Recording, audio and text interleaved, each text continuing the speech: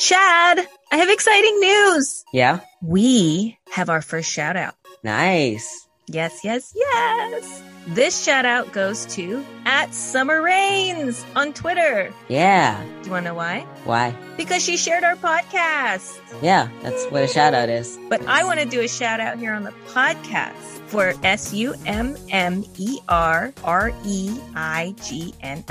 Did I spell that right? Yeah. Yay! Thank you for the shout out. Thank you so much, Summer. You're awesome. You are. We really appreciate it. We need all the support we can get. And the more people share, the more shout outs to come. Yes. Yay! Bye. Bye. Hi, Chad. Hi, Frasinia. Our topic today is school. All the things that school is to a kid, which is more than just education. And oftentimes for LGBTQ plus kids, that's very difficult because we don't live in a society that necessarily makes room for them. Not really. We're going to discuss your experience with different kinds of school settings. Not only how those settings affected you, how you affected change in those settings as well. Let's get on with the episode, shall we? All right.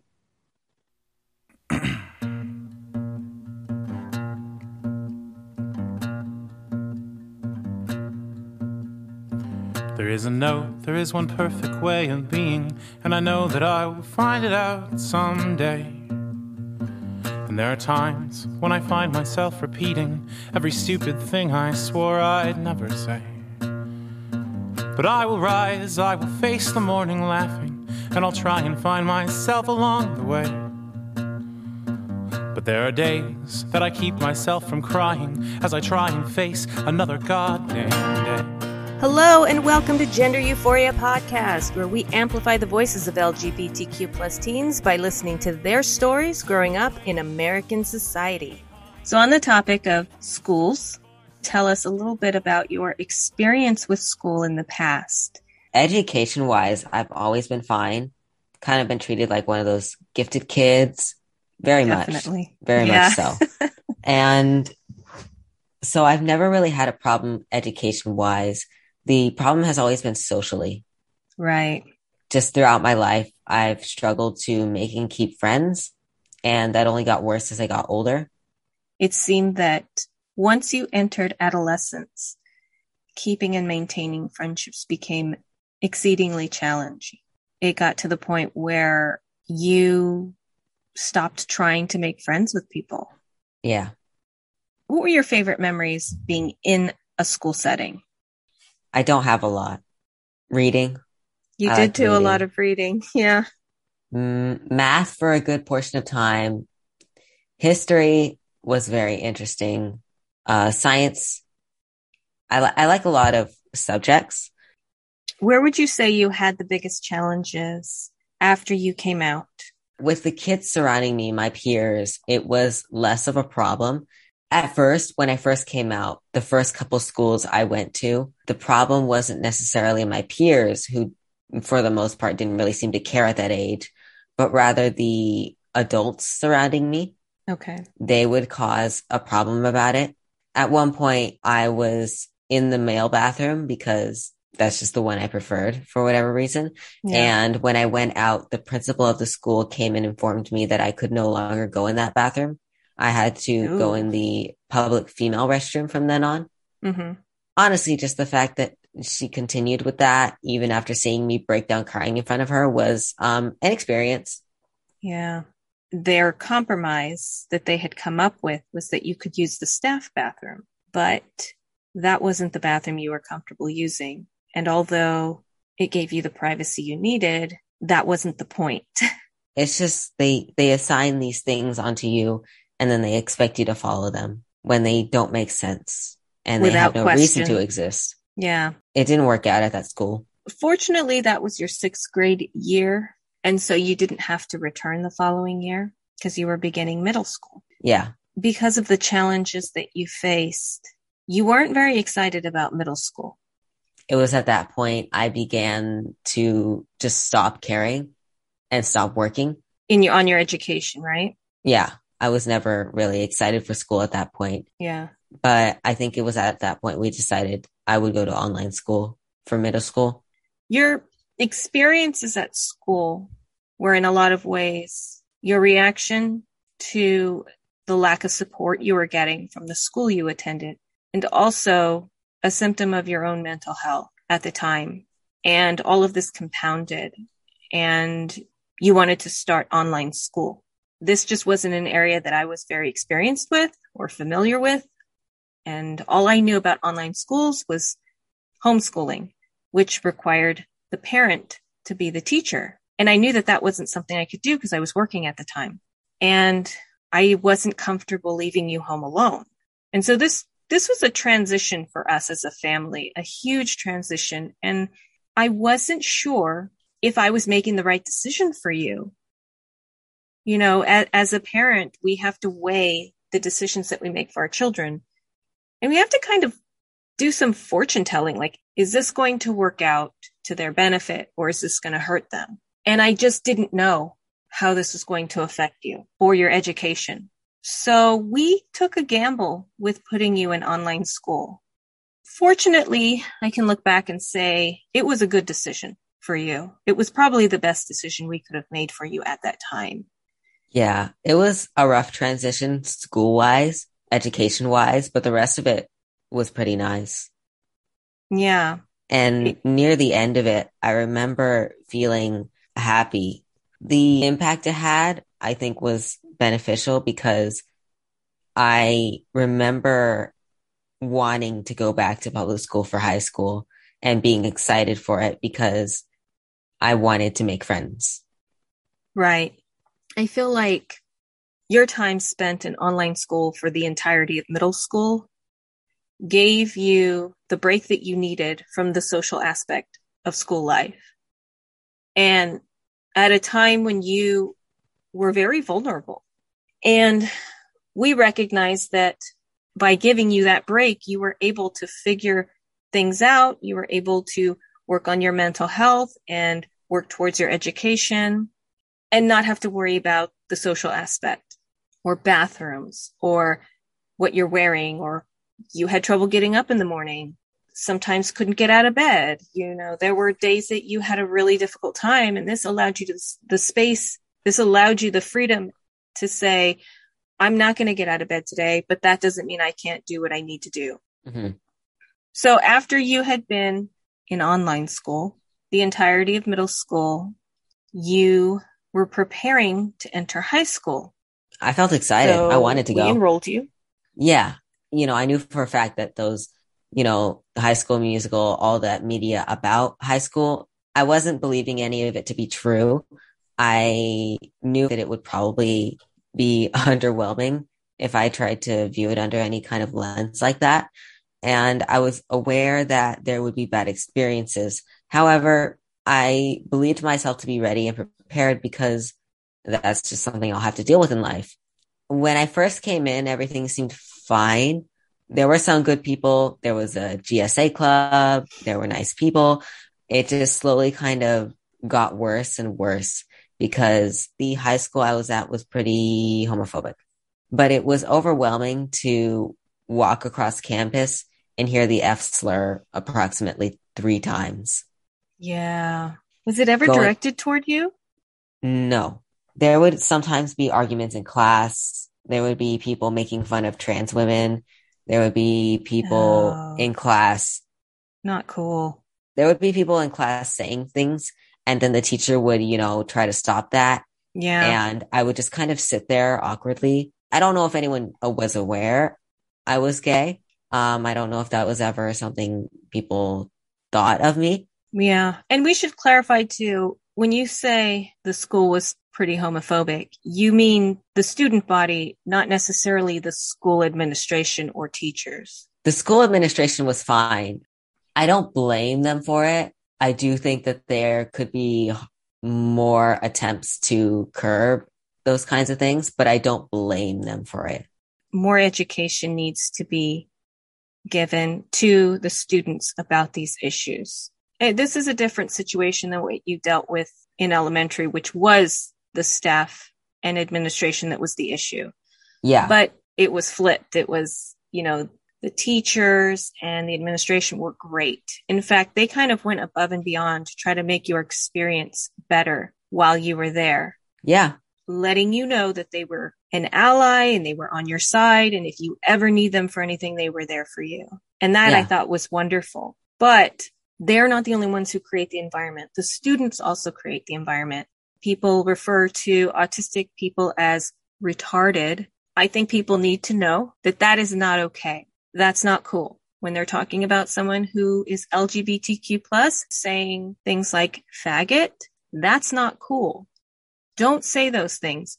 Even if you don't mean those words in an intentionally derogative way, if you have friends who use them and they understand, oh, we're just joking around, still not cool. Because when you say those things, there are other people around, especially in a school environment, who are going to hear you say that, and it's going to hurt them. Whether you meant it or not is beside the point. There's someone within earshot that it can hurt, and it's not okay to use that language. Jokes about minorities always hurt those minorities, regardless. They do.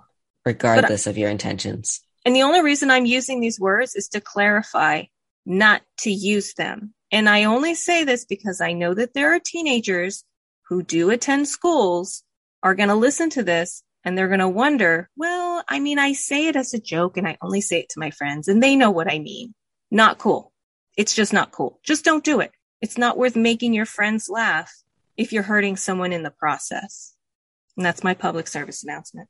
Other than, the entire school experience that I had, things were pretty okay. Yeah. At first, when I first came in, things were fine.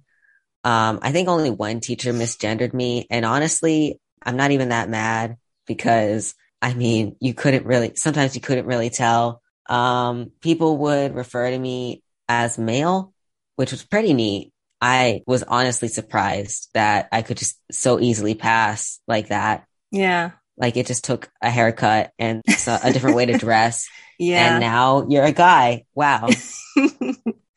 According to society, at least. Yeah. Yeah. Yeah. I was always the person to just kind of sit there and let them assume I'm male, because explaining all of that to somebody, all of being non-binary and the pronouns, just was tiring. And I didn't want to do it every single time I met somebody. Yeah. So I would just let them use that pronoun. I'm fine with those pronouns. They're fine with me. Right. So, I remember in elementary, you had a bit of trouble with pronouns because at that age group, before they hit adolescence, when they're maybe haven't hit puberty just yet, there's this very rigid thinking. And unless you live in a household where your family has told you consistently, like, there are different kinds of love, there's different kinds of people, gender is a spectrum. Unless you live in an environment where they're talking to you about these things and you understand them because you've been taught to understand them, it's very difficult for kids to put their heads around. Their initial reaction is going to be like, well, no, you're not a girl, you're a boy, or you're not a boy, you're a girl. Or what do you mean you're not a boy or a girl? What does that even mean? How is that even possible? It's very confusing for them. And I know you had some trouble with that in elementary for a bit, but it seemed like once they got used to, like, this is who they are, how they represent themselves, who they are, I just need to get on board. Yeah. Kids are good at adapting. And so eventually they will adapt. Yeah. So the problem in elementary was utter confusion over me. And then the problem in high school was everybody knew, like, people knew exactly what that was now, and they didn't like it. Yeah. Yeah. I wasn't there for that long either. Yeah. You took a break from school. Took an extended break, and then I left. Probably about a month, I think. And I was working with the school very closely throughout your time at the high school. And I spoke to the vice principal. I spoke to all of your teachers, and she recommended that we have a 504 plan made for you. And I thought, well, Chad does fine with their education. They're like, no, this isn't about their education. This is about making sure that the accommodations that they need are given to them no matter what and no matter where they go. So we got the ball rolling on that. And just to clarify to those who don't know what a 504 plan is. I'll read this to you. The 504 plan is a plan developed to ensure that a child who has a disability identified under the law and is attending an elementary or secondary educational institution receives accommodations that will ensure their academic success and access to the learning environment. Yeah. So mainly this was for, I believe, my autism. It was, yeah. But most people don't know this. It actually covers mental health as well. If you have anxiety that interferes with your ability to attend school or to talk to your teachers or talk to your peers or work in groups, they can make accommodations for that. Sometimes you have to do presentations in front of the class. However, if you have a 504 that says you can't do that, that's too stressful for you, they can make accommodations for that. Sometimes they can have you record your presentation on your own and then play it for the teacher or play it for the class. Either way, there are accommodations that can be made. However, going to your teacher and saying, hey, I can't do this presentation, they can flat out say no, and they can give you a lower grade. Whereas if you have a 504, they can't do that. They have to go by your 504 plan and make adjustments for you. But within this 504 plan, we were able to add things like, Chad is non-binary. Not that that is a disability, but they were willing to put that in the plan as like, these are things that deserve accommodations, pronouns, preferred name. Less so that it's a disability and more so that it was kind of our best options that people would understand and not just brush it off. Right. To take it seriously and to treat you with the respect and recognition that you deserve for these things. I'm glad that we got the 504 plan because that is something that actually stays with you throughout your schooling, and that includes college. So for those kids out there who may be going to be graduating high school soon and think, oh, it's too late for me to do that. No, it's not. Get it done. Tell your parents, push for it. If it's something you need, if it's something you know is going to help you, get that 504 plan because it goes with you to college. And all you have to do is say, I have a 504 plan. Here it is. And if new accommodations need to be made and added to the plan, you can always do that. The 504 plan puts the government on your side, and schools are not going to mess with that. They're not going to mess with your 504 plan because that can be a lawsuit for them.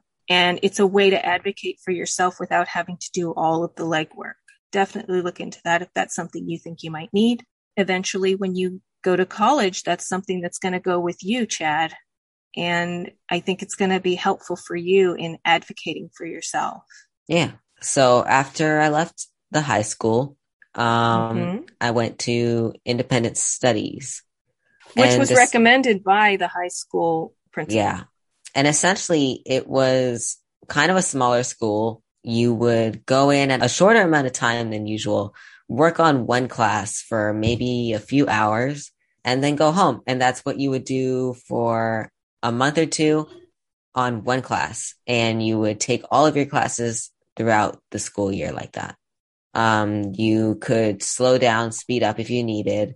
For me, it was very much like online school in the sense that you could do the entire curriculum at your own pace, given that you finish it all within the school year. Right. You were able to go at a quicker pace than you usually were able to do in brick and mortar and even in online schools. And I thought that was wonderful because part of your frustration with school at times was the fact that you were able to do your work quicker than the rest of the class, and yet you still had to sit through all of the lessons and the repetition over and over. And that got to be so boring for you. And that's why you spent a lot of class time reading, is because you would finish your work quickly. You'd have nothing to do while everyone else was still working on the assignment. With independent studies, you were able to go at your own pace, which means you were able to breeze through classes as quickly as you wanted. No one was telling you to slow down. No one was telling you, oh, that's too fast. You got to go at the pace of everyone else, And that was really, really wonderful for you. At that pace, you were able to eventually graduate early, and then you're able to start college sooner, which is really what you want to do. Yeah. And this works the opposite way too for kids who are struggling with not being able to keep up with the pace of a classroom, because each student is able to go at their own individual pace and they complete their work when they are able to do so. So it takes that pressure off of having to perform as quickly as everyone else and feeling like you're just not good enough or as successful or as quick a reader as everyone else. Like me, I need more time with material in order to absorb it. I need time to read it and read it again and then read it again before I fully understood all of it. And then there are people like you, Chad, who are able to read something once and absorb it all and remember it and are able to test well. I have never tested well. So I think that it's good for people who maybe don't fit the mold of a brick and mortar school environment. Yeah. Yeah. Sometimes that school environment and society as a whole can make you feel that if you're not doing things at the pace that everyone else is doing it, that you're doing it wrong or you're not good enough. And that's very damaging. That stays with you well into adulthood. You want your kids to feel successful. And if that means taking them out of that traditional environment and putting them into a less traditional environment, do it. Because it's not about what people think about the education your child is getting. It's about the education they are actually getting and how they feel about themselves. Yeah. And I'm really glad that we were able to do that for you, because there were times where like, is this the right thing to do for my kid? Because I don't want to mess this up. I don't get another try at this. I can only raise you once. I don't get to try again and try again and try again until I get it right. You know, I worry about like making the best decisions for you guys as your mother. Am I doing this right? And I'm just really glad that it worked out well. But I also feel a responsibility, like to tell other kids and other parents, hey, this worked out for us. And this other thing that people are used to doing didn't. And it's okay if you need to go outside of the norm and do something else. Yeah. It's okay to do that. It might seem scary right now, but it'll pay off. Your kids are worth taking chances on. Yeah. Often people feel they can ask very invasive and personal questions. And I know it all depends on the person that you're talking to, whether or not they're comfortable answering those questions. I know for you, there have been times where you've been like, I'm fine answering that. And then there's other times you're like, I don't want to talk about that. What are some situations that you've had to navigate in regards to that? It's been kind of peachy so far. I honestly, only one person has been asked before, and they've been pretty respectful. So for you, it hasn't been an issue. No, unless you count, that, yeah, family can do the same thing. Sometimes it comes from family. I think in any case, you should always be respectful and understand that ultimately other people's lives aren't really your business. Yes. No, they aren't. You shouldn't assume that somebody is open to answering questions, especially when you don't know them. Oftentimes, if somebody is willing to answer those questions, they'll often give out that information themselves. Other people shouldn't have to be your learning experience. Yes. There's a lot of resources out there. You should look for the people who want to teach you rather than the people who are nearby you. Right. Anywhere you go to a bathroom where, it's a public one and there are stalls and it's shared. If you see someone that you don't think should be in there and they're not harassing anyone, do your business, wash your hands, and go on your way. Just like you, they want to do their business. Leave them alone. Just stay out of it. People just want to do their business in the bathroom. They don't want you harassing them. They don't want to answer your questions. And especially if they're minors, leave them alone. You don't know their story. You don't know their life. You don't know their situation. I think that goes for any area, any place. Yeah. They don't want to be interrogated. Just assume that they don't want you talking to them and they don't want you bothering them with that. If you want to be friends with someone, if you find someone interesting, refer to all the other social rules that you are already aware of, Be respectful, be kind, and don't assume before they've told you. You know, sometimes it feels awkward to ask someone their pronouns as if I'm assuming. So I like to lead with what my pronouns are first and then ask them what theirs are. Last but not least, advice for kids. Just stay safe above all. Absolutely. Always. I'd say do your best to be assertive, really. Shut down probing questions. And if that's not enough, leave the situation. Talk to an adult. Yes. Talk to the adults at your school. Let them know what's going on. Give them the opportunity to do something about it. If they don't do anything about it, talk to your parents about it. If you can't talk to your parents, there are places online you can get support. Look in our episode notes for those resources. No matter what school looks like, keep learning. Yeah. Until next time. See ya. This has been Gender Euphoria Podcast. Special thanks to the Yellow Dress for our intro and outro music, Tummy in the Blood. If you or someone you love is in need of support, please visit the resources listed in our episode notes. You can find us on Twitter with @GenEuphoriaPod. If you're interested in being featured on our show, email us at gendereuphoriapodcast@gmail.com. Thanks for listening. Next week, we'll be discussing identity, gender, pronouns, sexuality, appearance, you know. All that stuff. No, that mathematically speaking, it gets harder every day. The chances of finding ourselves home again, of finding ourselves in the same way. The chances of finding ourselves home again, of finding ourselves in the same way. The chances of finding ourselves home again, of finding ourselves in the same way. The chances of finding ourselves home again. There is one perfect way of being, and I know that I will find it out someday. And there are times when I find myself repeating every stupid thing I swore I'd never say. But I will rise, I will face the morning laughing, and I'll try and find myself along the way. But there'll be days